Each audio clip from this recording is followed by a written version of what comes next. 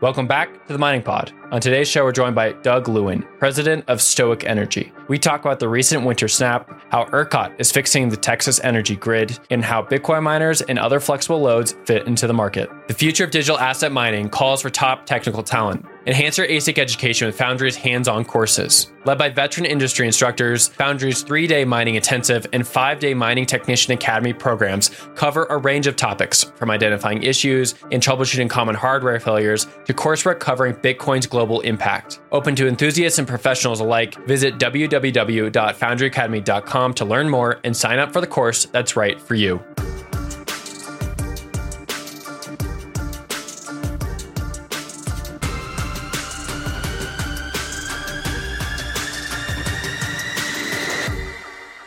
Doug, welcome to the Mining Podcast. Thank you so much for your time today. How are you doing? Good. Thanks so much for having me. Appreciate it. Yeah, really excited for this conversation. Sort of a follow-up on our last podcast with Phil Janikowski of the Dallas News, where we talked a lot about ERCOT's market problem and how the governor's office, the PUC, ERCOT, Texas Railroad Commission, they're all trying to come up with a novel solution for figuring out how to create an energy market. And I think the follow-up here is an opinion on what that's supposed to look like, since you have an energy background, and what this looks like going forward. And even like going back to Texas Storm Uri and then the winter snap we just had last week. What is your thoughts on everything that's going on? Because we definitely need a little bit of that on the show. But to begin, if you could give a little intro for our audience, and then we'll dive right into the topic. Yeah, for sure. So Doug Lewin, president of Stoic Energy, energy consultant. Been a consultant for the last 4 years, but have worked in energy, climate, environment kind of spaces around Texas for almost 20 years now. Was a legislative staffer a long time ago, led a nonprofit focused on energy efficiency and demand response, and then worked for a company that implements energy efficiency and demand response programs for utilities around the country. Awesome. Glad to have you on the show today. Don't get a lot of energy experts, so always welcome the expertise.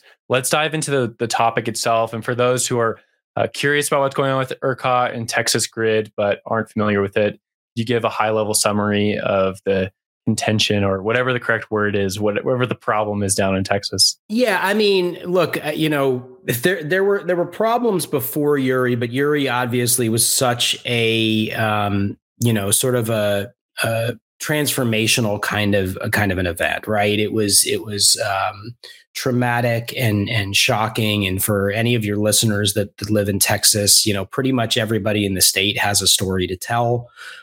We were fortunate that we were only without power for about 12 hours, but we were without water for about 5 days. And we're, shoveling snow literally to melt it, to flush toilets. And it was just an experience you don't expect to have, waiting in line to get more water at a FEMA site, showing up within 10 minutes of the time it opened and all the water was gone. And going, oh shit, I see this stuff on the news. This stuff doesn't happen to me.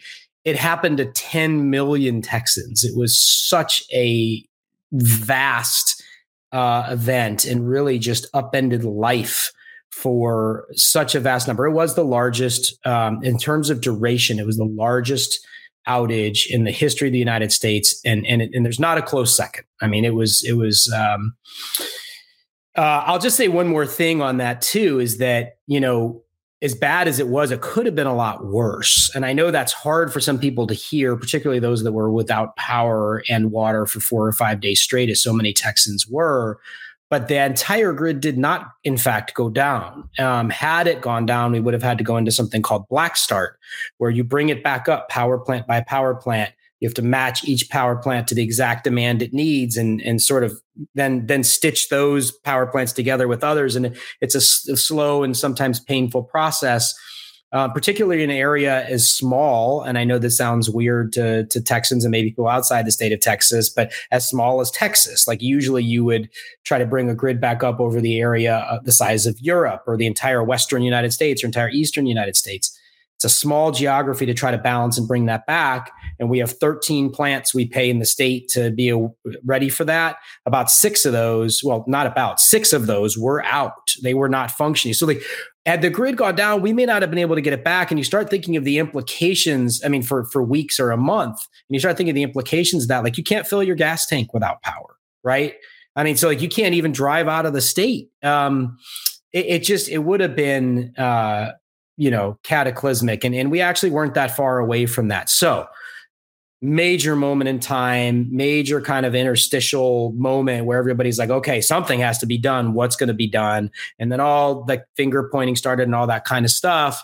You had this brief moment where everybody was blaming renewables. There are some people that are still doing that, unfortunately. We now have 2 major sort of post-mortems. One by the UT Energy Institute that came out the summer after Uri. And then another, the definitive report on Uri, was from the North American Electric Reliability Corporation, the Federal Energy Regulatory Commission. And what did they say in these reports? The most major causes.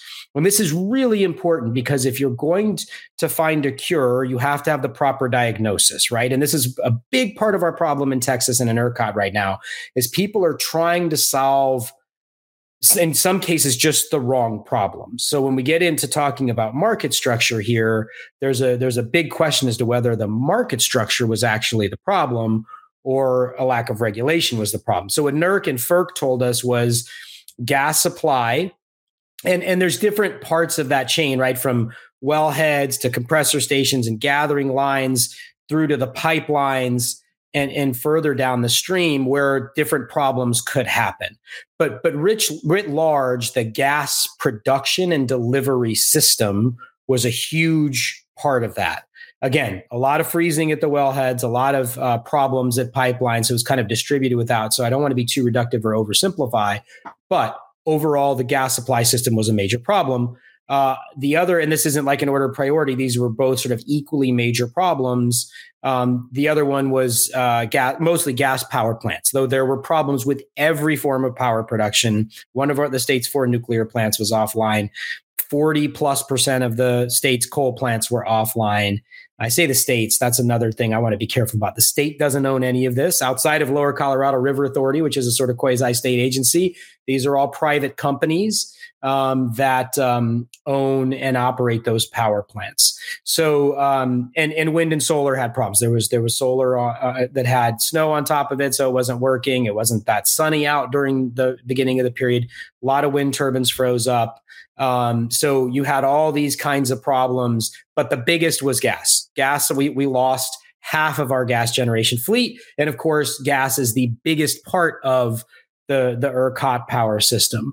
And then just one last thing I'll mention, and it's certainly in the FERC and NERC report, but I don't want to represent that they elevated it to the level of those other 2, but I like to elevate it. I think is really important is demand, right? There's 2 sides of the equation. We clearly did not have enough supply to meet the demand, but the demand was insane and off the charts. We actually do not know how much demand there was because it couldn't be served.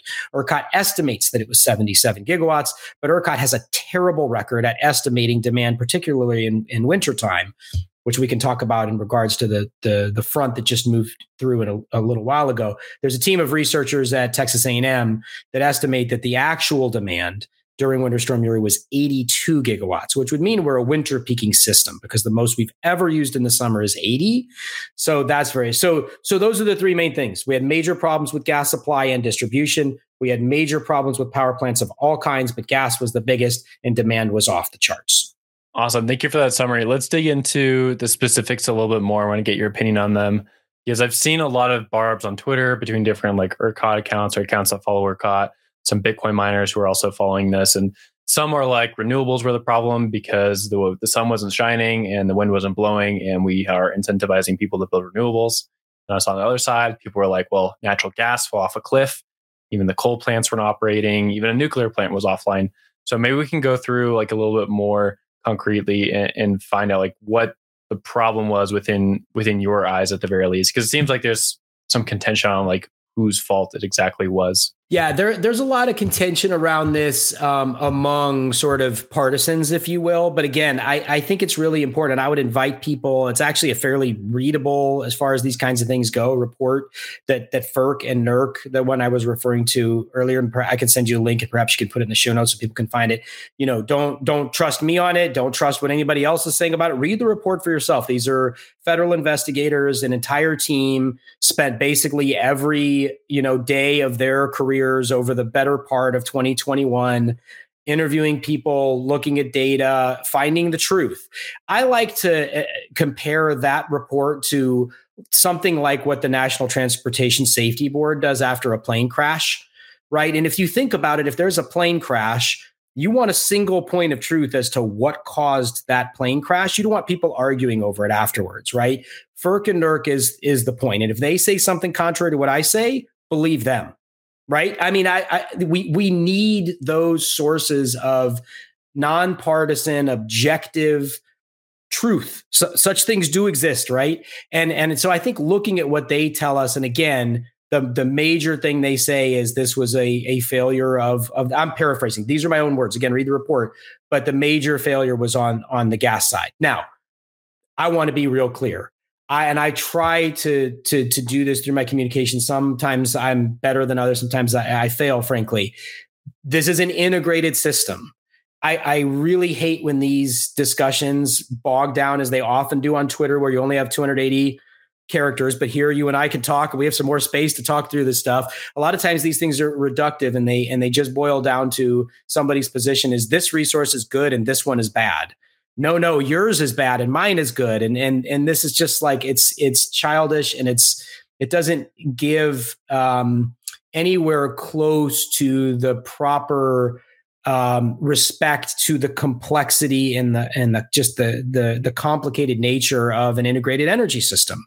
So every single resource has benefits and drawbacks, every single one of them. There is no perfect energy source yet, right? We heard this news out of DOE a couple weeks ago about fusion, and maybe fusion will be the perfect energy source. And when I'm old and retired, that'll just be power and everything, and none of this will matter anymore. Dare to dream. But for now, and for the foreseeable future, for the next several decades, there is no perfect energy source. Nuclear has radioactive waste. It's very difficult to deal with, right? You can't start up and shut down nuclear very easily. It's going to run kind of constant. It doesn't have that flexibility, right? Coal has horrible emissions associated with it, right? Mercury and sulfur and all this stuff that is literally deadly, literally kills people, right? Gas has a lot of pollution associated with it. It has major, as does coal, has major vulnerabilities, particularly in wintertime. Wind and solar, obviously intermittent variable resources that you're reliant on. This is like such an obvious thing, but like detractors of wind and solar say it like it's some kind of like fatal flaw. It just has to be managed. You can only use it when the wind blows and the sun shines. It's like the dumbest thing anybody in energy ever says, and I just said it. So, but the point of that long colloquy is just to say that every resource has its benefits and its drawbacks. And I actually think the winter front that just came through and affected the entire country, outside of some areas of California, I guess, but basically the entire country, the entire lower 48 anyway. And in Texas, our experience was really interesting because on the 22nd, when this front came in, and it came in really quick, I was outside trying to keep some of my plants alive and wrap them up and stuff. And I went out at noon thinking I had plenty of time. About 1:30, man, it was cold. That wind was whipping. So the wind was whipping, right? We had wind chills that drove demand off the chart, right? Because it's really wind chill that matters more than the actual temperature, right? That's what it feels like is what you're building, you're inside of your home or apartment or whatever it is dealing with. So demand went to really high levels. The temperature was so bitter cold and the wind chills were so bitter cold that a lot of coal and gas plants were having problems. A lot of wells were freezing off in the Permian Basin and probably in the Eagle Ford. I haven't seen the numbers for the Eagle Ford yet, but in the Permian, we know it dropped 20%. So all this stuff was going on, but man, was wind strong. And we had, I mean, power never got above $50 a megawatt hour, even when demand spiked up well north of 70 gigawatts. I think it reached 73 that night. Power never got expensive. The lines of supply and demand never got close to each other. Fast forward to the next day, the sun's coming up, the wind is starting to go down. It's still pretty strong in the morning time at that morning peak when we hit, I think, 74 gigawatts. Wind was still not as strong as it was during the night, but still very strong. Sun's coming up. So the wind kind of carried us overnight. Sun carried us during the day. And meanwhile, power plants are really struggling. They're scrambling to get them back on, but they've actually got time to fix them because we've got so much wind and solar on the system. And by nighttime, when the sun's down and the wind had died down, gas was carrying us, right? And so like it's just a fact. Like there's some people out there that don't like wind. You have to acknowledge wind played a huge role and plays a huge role every day in helping keep power prices low for Texans. There was a study done by Josh Rhodes of Ideasmiths, $7 billion in savings to the market through the first 8 months of 2022 alone, over $20 billion over the last 8 years combined. So, you have to acknowledge those facts. And if you're a wind and solar, lover of renewables and all that, you have to understand also that on these cold nights, when there is no sun and there is no wind, gas is pretty important to our system. Both of these things can be true. It's a complicated world. And I just think sometimes these debates are just too reductive. One other thing that you just recently wrote about was on the demand side, that houses in Texas are probably not up to spec or could use some retrofitting in order to decrease demand during these whipsaw moments. Can you go over that a little bit and then tell us about how it interacts with the supply side? Yeah, absolutely. And where obviously this is the mining pod, we should talk about demand flexibility and demand response too, but energy efficiency and demand response, to me, it's like, peanut butter and jelly, Penn and Teller, Sonny and Cher, whatever you want to say, right? They go together so nicely.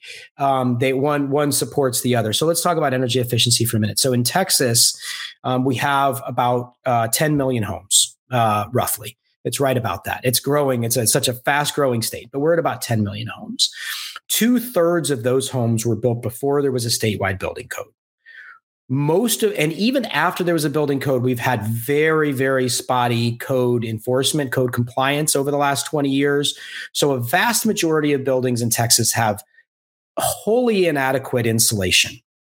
And for anybody that doesn't live and breathe this stuff and doesn't think of this, a very easy way to think of insulation is the thermos for your coffee or the beer koozie for your beer, right? You put that coffee in a cup and you just leave it open to the air. Your coffee is going to be cold in 15 minutes, right? You put it in a thermos, you put that lid on there, that thermos is insulated. It's still hot a couple hours later, right? Our homes are the same way. If you don't have insulation, it's like putting that coffee or putting, into an open container, and it's just all that heat is just going right to the outside.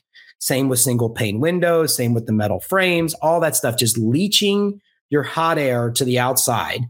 And what does this do? Number one, it drives demand really high. Number two, it wastes money by driving up people's energy bills. And number three, it makes it very sometimes perilous, sometimes literally lethal for people inside their homes in the event of a power outage, right? We saw this all through the state during Uri, and even unfortunately during Elliott, when, gas pressure dropped for whatever reason we don't know yet in the Atmos system, which is like North Texas and some of Central Texas.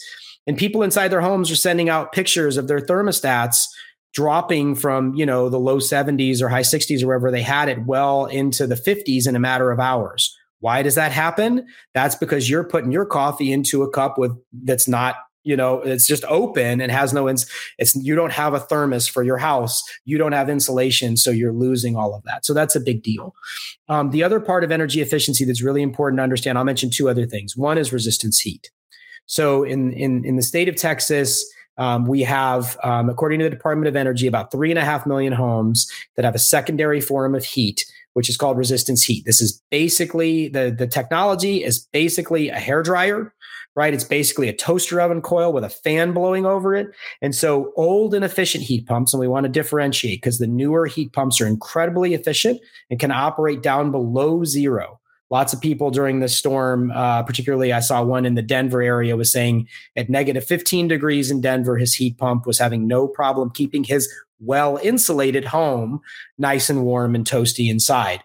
So, but these older heat pumps, their design value is only to heat down to 32.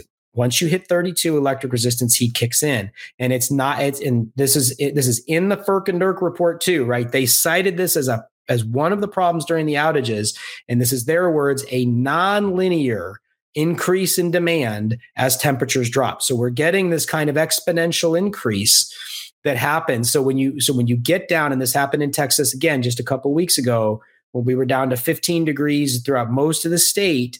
ERCOT thought we would need 57 gigawatts. We needed over 70. They missed by 23%. And FERC and NERC, they had 28 recommendations in the report. One of those recommendations was have specialists on your staff that understand the demand side and understand the demand draws of electric resistance heat.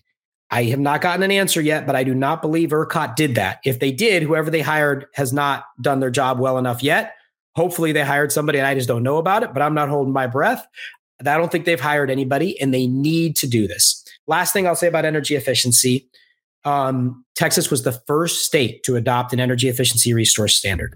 California had been implementing energy efficiency programs, but Texas took this strategy of establishing a goal. Let's set a clear numerical marker and goal that is required for our utilities to meet. They set this in 1999. The goal was increased in 2007. It was increased again in 2011 by the PUC. 2007 was the legislature. 2011 was the PUC. It hasn't been touched since. So we are now 12 years from the time that the goal for energy efficiency in the state of Texas has been increased. During that time, 27 other states have copied Texas and adopted energy efficiency goals. Texas's goal is dead last of those 27 states, and our goal is 80% below the average state. Not the leading state. We are 80% below the average state with a goal.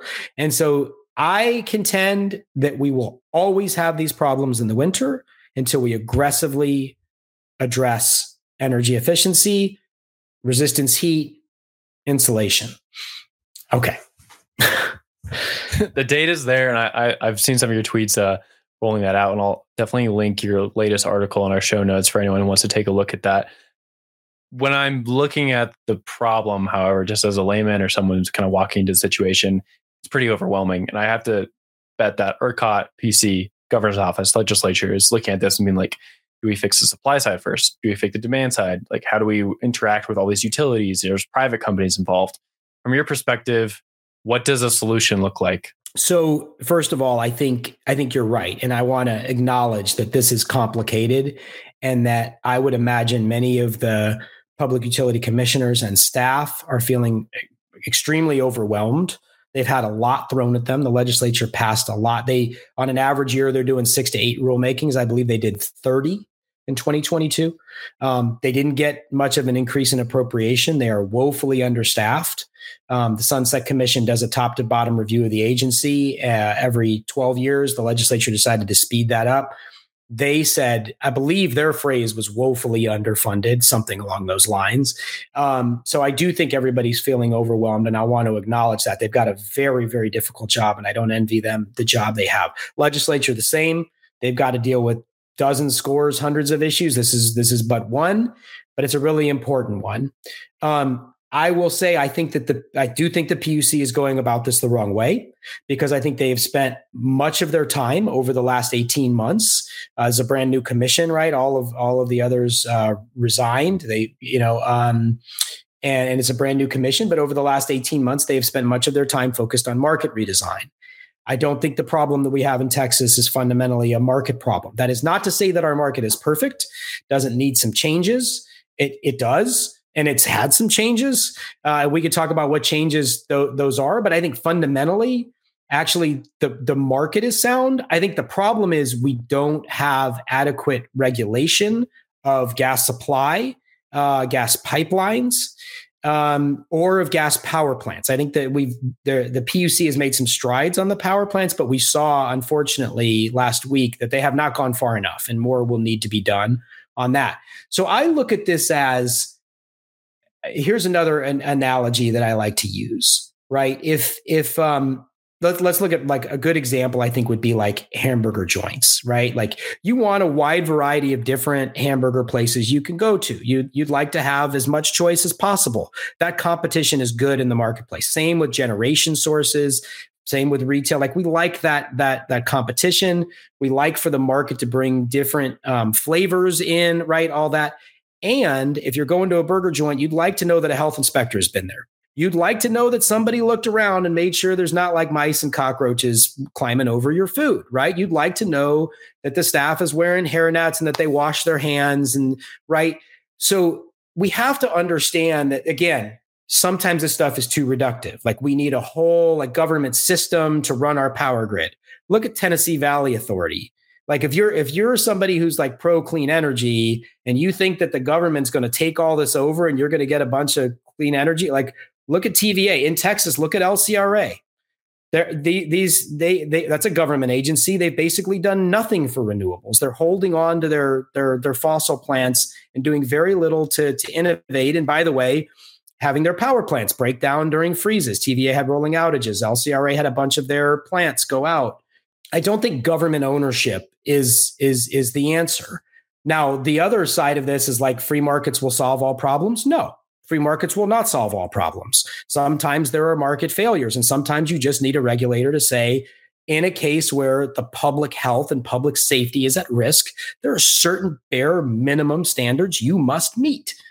Like a restaurant must meet certain health inspection standards. Same with the gas supply system. If we're going to rely on gas in the wintertime, and I actually think that's there's a lot of different ways to go with this, but for the foreseeable future, we're going to need gas in the wintertime. There's just no doubt about it. I mean, it's just we have to be pragmatic about this stuff. And gas is a really important resource. So if we're going to rely on it for our lives, literally, then there better be some inspections to make sure that they're doing what they're supposed to do. Now, the Railroad Commission will say we do inspections, but again, we just had a cold event with no snow and ice. And production from the Permian dropped by 22%, by 3.4 billion cubic feet per day without any snow and ice. That is alarming and is a clear data point that whatever they're doing is not working, so we need more of it. And then the other thing, which we were just talking about, is they should directly address the demand side. They need to, and again, there are so many benefits from doing that. Very few people realize this. But today, there are nearly, not quite, but nearly as many energy efficiency workers in the state of Texas as there are oil and gas workers in the state of Texas. Not a knock against oil and gas. There's almost 200,000 oil and gas workers, and those people are very important. Their families and their livelihoods are important. And God bless those people for being out there in those fields, keeping gas flowing during that winter cold spell. It's nothing against them. It's just I'm just trying to lift up another industry, right, that often doesn't get heralded nearly as much. There's a lot of energy efficiency workers out there day in, day out, helping make our houses more comfortable, helping keep our energy bills lower. And we could grow that segment very rapidly. As a matter of fact, the Inflation Reduction Act and some of these federal incentives that are coming will do that. The tax credits that are coming will increase that workforce tremendously. We can grow jobs. We can help lower people's energy bills, which acts, by the way, as a stimulant for the economy. Because when your energy bills go down, that's one of those kinds of stimulus that you don't necessarily see. If your electric bill, most of Texans are living hand to mouth, day to day, week to week, paycheck to paycheck. And when their energy bill goes from $300 a month to $200 a month through energy efficiency, that extra $100 is probably something they're going to spend. So it's actually a stimulant for the economy, helps save people money on their energy bills, and not to be lost here, makes their house more survivable if there is an outage, makes their house more comfortable on a day-to-day basis, and more healthy for the occupants inside. That indoor air quality actually improves. So there's just so many benefits for the conversation we're having. The number one benefit here is you avoid those really, really high peaks on the hottest summer days and coldest winter days. So regulation and energy efficiency, but we didn't talk about new generation. I'm curious to get your opinion on that. Does the Texas grid need additional generation? And if so, what sources should be pulled from? It's interesting. This is a really interesting one. The ERCOT grid is getting a whole lot of investment and generation. Most of it is going to wind and solar, and we're getting a ton of storage. We're up to 3 gigawatts. That is, we had during this last cold snap, which was only 22 months after Uri, we had 10 times the amount of storage on the grid. So this whole thing that we're not getting the investment is just not true. There's a ton of investment, and there's gas, right? There's a company called Wattbridge that has built many gigawatts of gas. I think the number is something like 2 or 3 gigawatts over just the last couple of years of gas. So we're getting gas as well. By the way, the newest plants, the 10 that they completed last year, did not work during this last cold snap. During the night, again, when the wind was blowing strong, so we were fine, but they didn't work. They got them operating, so they were ready for the next night. Again, it's an integrated system. So, but I think there's a bit of a.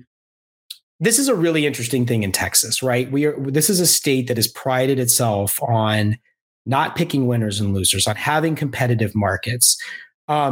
It's very interesting to me to hear so many Republican leaders talk about central planning. This is what they want to do. When they say we need to build more gas plants, they're trying to centrally plan ERCOT. I mean, conservative leaders of Texas are basically taking a Soviet style to energy planning. Let's have a 5-year plan and just pick which generation sources and where they should go, and we'll just pay for them. It's stunning to me. If you would have told me 10 years ago that elected officials in Texas, Republican elected officials, would be calling for a centrally planned energy system, I would have said, no, they can't. Not here. No. That may happen with Republicans in other states, not in Texas. No, that sounds like a New England Republican thing, not a Texas Republican thing. But that's what's happening. It's bizarre to me. I can't believe what I'm seeing happen on a day-to-day basis.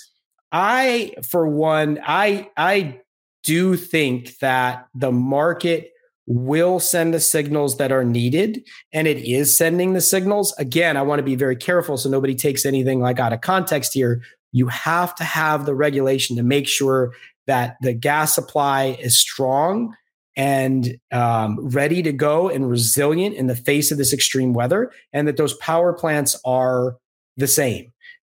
We had enough to get through this cold snap. We didn't have a huge margin on, and in fact, the ERCOT CEO sent a letter to the Department of Energy asking for a waiver of emissions controls because he said we were in an emergency situation in the letter. So, things were a little bit tight for sure, but we never went into an emergency alert. I mean, and that was with 11, or at its peak, I believe about 12 and a half gigawatts. To put that in perspective, the entire Houston area is about 12 gigawatts. Austin's about 3.5. So 3 or 4 Austin's worth of coal and gas plants were offline, and we still made it through. So why are we building new? Why don't we fix what we've got, make sure it's operational and ready to go? And by the way, making a lot of money. A lot of folks complain that, we need gas when the wind isn't blowing and the sun isn't shining. Guess when the prices are the highest? When the wind isn't blowing and the sun isn't shining. So there's a lot of money to be made for these thermal plants. And I think what's going on here really is just the incumbent generators are trying to change the market to get more money for their power plants, or in some cases for new power plants. I don't know. I would just wrap that up by saying, I almost think there's a little bit of a fallacy in the question, which is that any human being, myself included, could know exactly what the grid needs. I don't trust myself that much. I actually believe in markets. I believe in designing markets to send signals rather than any person or group of people saying, oh, we have perfect foresight. Let's go with this one. No one has perfect foresight. So we rely on markets to send signals to give us the investment that we need. And just like with hamburger joints, the market sends signals and you can tell how much the public wants hamburgers, right? You also need some regulation to make sure that they are operated safely with the public interest in mind. I think the power system is similar in that regard. We need better regulation, but not necessarily a market that just throws out market principles and competition and just says we're going to pay this resource over that. I don't think that's a good way to go. I want to get some thoughts on the market structure that they're talking about. But before that, I want to talk about the centralization risk that you just cited there, which I think a lot of Bitcoin miners are actually somewhat worried about. I wouldn't, maybe anxious is a better word, because I think it's a little bit too far off in the future for them to be quite concerned now. But Bitcoin obviously always wants decentralization in everything, even if there's a trade-off there. And I think some of them are getting worried that it might get pushed off the grid, or there's going to be a centralization, like a top-down structure for a Texas grid in the future that de-incentivizes them to move there, or even just to leave the Texas grid entirely. Do you see a future where the Texas grid is becoming centralized just because of the political pressures from the deaths from Winter Storm Uri, or from the recent cold snap, or maybe a future incident? I don't think that that's super likely, but I think it is certainly one of many possible outcomes. I mean, it is certainly one of many possible outcomes, because there are folks that are clamoring for that. I mean, we saw during the last legislative session a huge push from Berkshire Hathaway to just have the state write them an $8 billion check, or $9 billion, whatever it was, to build like 10 gas plants. And there were a fair number of legislators that supported that. Again, a lot of quote unquote conservative Republicans that were just deciding that, yeah, we'll just centrally plan. So, and then of course that cost gets, so, spread out overall load, including Bitcoin, but not just Bitcoin. Obviously, everybody would pay that cost. It's hard for me to say. If you ask me to make a prediction which way this is going to go, I'll be wrong. So I won't make a prediction. I would just say that is a real concern. I think if people are feeling anxious about that, they're right to feel that way. I think there's a whole lot of very powerful folks that would like to just throw out this competitive market structure and just go to some kind of a centrally planned system, or, maybe a step short of central planning, but basically a capacity market. And a capacity market is a form of central planning, because you've got an administrator saying, here's how much demand we're going to need. And, it moves those kinds of structures, like a capacity market structure, a load serving entity obligation, this new performance credit mechanism that the chairman of this PUC is touting. What it really does, in my mind, all of these, I'm lumping them together, and there's certainly nuanced differences to each. But as a general matter, what it does is it moves the focus from the market, where buyers and sellers are finding each other and negotiating the best deals for each other, from each other, right? With each other. That's what a market does. It moves that focus to the administrator. So another analogy I like to use is like, now the game is not about the players on the court, it's about the refs. And who can work the refs most to their benefit. You see that sometimes in NBA games, right? Especially in the NBA, but anywhere where like all of a sudden the refs are calling so many fouls and the players are paying so much attention to the refs that it's not even about the players anymore. It's about who can get the call. That's what happens in these kinds of administrative markets, right? It's all about, what does ERCOT tell you? What is the resource accreditation for your resource? I'm going to say it's 20% for solar, 12% for wind, 80% for gas. Never mind that gas didn't work at 80% during Uri, but I'm just going to decide it's 80. And then somebody says, well, I don't like that. And they hire lobbyists and they try to work that ref to make it the best they can possibly get it. I think we're better served by having a true marketplace where buyers and sellers find each other. And it is more decentralized in that sense. There's obviously a central clearinghouse, whether that be ERCOT or ICE, the Intercontinental Exchange, those kinds of things. But it's more about the players on the field than it is about the refs. So moving on to the marketplace, this recent CERA report was interesting to me because of the Bitcoin mining, obviously, as a Bitcoin mining fan, but also the batteries that was mentioned within the report. Curious to get your thoughts on that, flexible loads, the ability to store energy on the grid. These seem to be some things that ERCOT is looking at more and more as a way to protect the grid. But I'd be curious to get your thoughts on how ERCOT thinks about these things, or someone in the energy industry, such as yourself, thinks about these flexible loads like Bitcoin mining or batteries or other things of that nature that store energy. Yeah, so it's interesting. I think of storage and flexible loads in different categories myself, and what I may be wrong in that, and you feel free to tell me no, you should think of them the same, and we can get into that. But in my head, they're in separate categories, and I think of flexible loads, by the way, as being a huge category of different things. So Bitcoin mining is certainly one of them. Data centers of all kinds could be flexible loads. Hydrogen production. I think we're going to have a lot of electrolysis in the state in a I don't know. I don't know what time frame, probably 5 to 10 years. Maybe that's too pessimistic. Maybe it happens a little quicker than that. But I think we'll have a lot of green hydrogen in the state. Direct air capture, there's already a project that is in the works out in West Texas. We have all sorts of caverns and geological formations to store carbon. And basically, it's very energy intensive to pull carbon out of the air. There's not that much of it, right? The 400 parts per million you hear, right? It's just that, think about that, just 400 parts per million. There's just not that much of it. So you have to pull a lot out of the air just to get those 400 parts.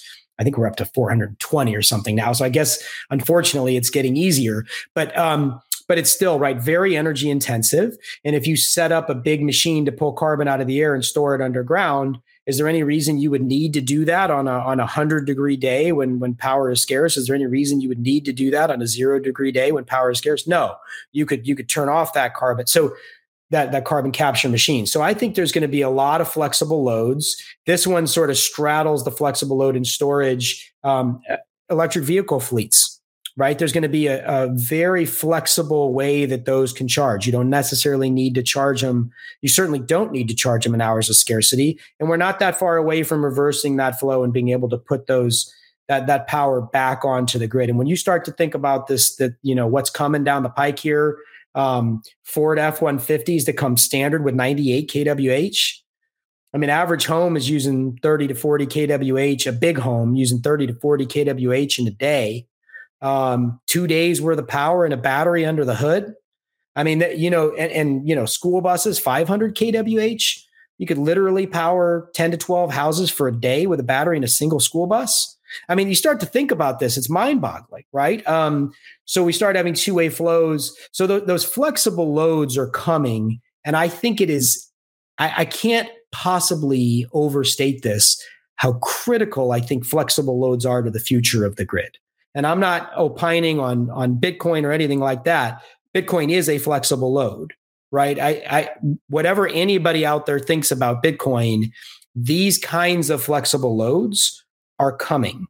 And I think Bitcoin actually is in some ways, it's the bleeding edge probably of a lot of different things, but it is the bleeding edge, I think, also of these really large loads that don't need to operate 24/7 and have that flexibility to turn off and allow power to flow to where it's most needed. It's the first really big one, but I don't think it's the last. LNG exports, right? The Freeport one that's been offline for the past few months. My understanding is that's grid powered, that they don't have their own generation on site and they're drawing 700 megawatts. I sure hope somebody's got an agreement from them to shut down if it's 105 degrees and we're about to go into rolling outages, in Houston or Dallas, right? So large flexible loads are coming. They're going to be a part of the grid, and they are. Again, we don't want to be reductive. It's a complicated system. Let's stop thinking good or bad. Let's think about how can they be used and integrated in a way that increases resilience and increases the reliability of the system. That's what we need to do with flexible loads. Storage, like I said earlier, we're 10x the amount of storage. I think we're going to double that in the next 12 months or so. We're going to have wild amounts of storage on the grid, and it's a great thing.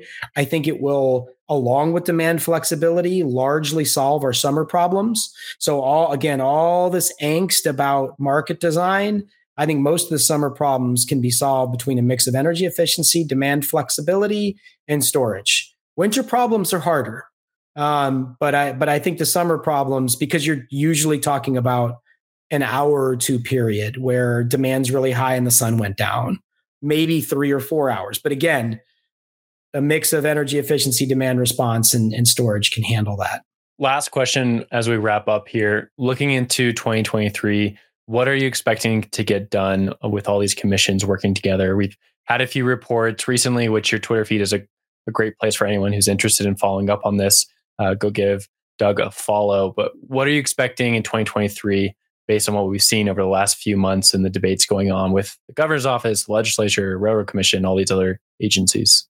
Yeah, it's a great question, and the short answer is I don't have any idea. Like it is wild. Like this, there have been so many twists and turns in this thing. If you would have asked me this question 2 months ago, literally 2 months ago, I would have told you, well, the PUC is about to recommend the load serving entity obligation, and then not only did the PUC not recommend it, the consultant they hired ostensibly to write a report to recommend the LSEO, they didn't either. So there's a lot of twists and turns on this road. And then they came out with something totally different that nobody had ever heard of before called the performance credit mechanism. So, I don't know who's going to come up with the next thing next and where that will take us. I do think on January 12th, there is a meeting that the Public Utility Commission is having. They sort of marked that date on the calendar to talk about market design. I think that they will probably adopt some kind of a performance credit mechanism as a sort of a principle. I say adopt it, not rule language, not finalized, but basically just say this is what we intend to do. It's very clear the legislature, at least the Senate side, does not want them to do that. The Senate Business and Commerce Committee, all 9 members, 6 Republicans, 3 Democrats, signed a letter to the Public Utility Commission telling them not to move forward with the performance credit mechanism. So it'll be interesting to see how that conflict plays out. But I think that'll happen. And then from there, who knows? I mean, the legislature is a crapshoot. Who knows what they're going to do? I think they will have I think there will be robust discussions and debates around a few different things during the legislative session. You'll see a lot around transmission, which is a very big need on the system. The PUC deserves credit for, green lighting a new transmission line going down to South Texas, which will be done in 2026, probably 2027. This is the thing about transmission. It takes a long time. So, we really need some more action there.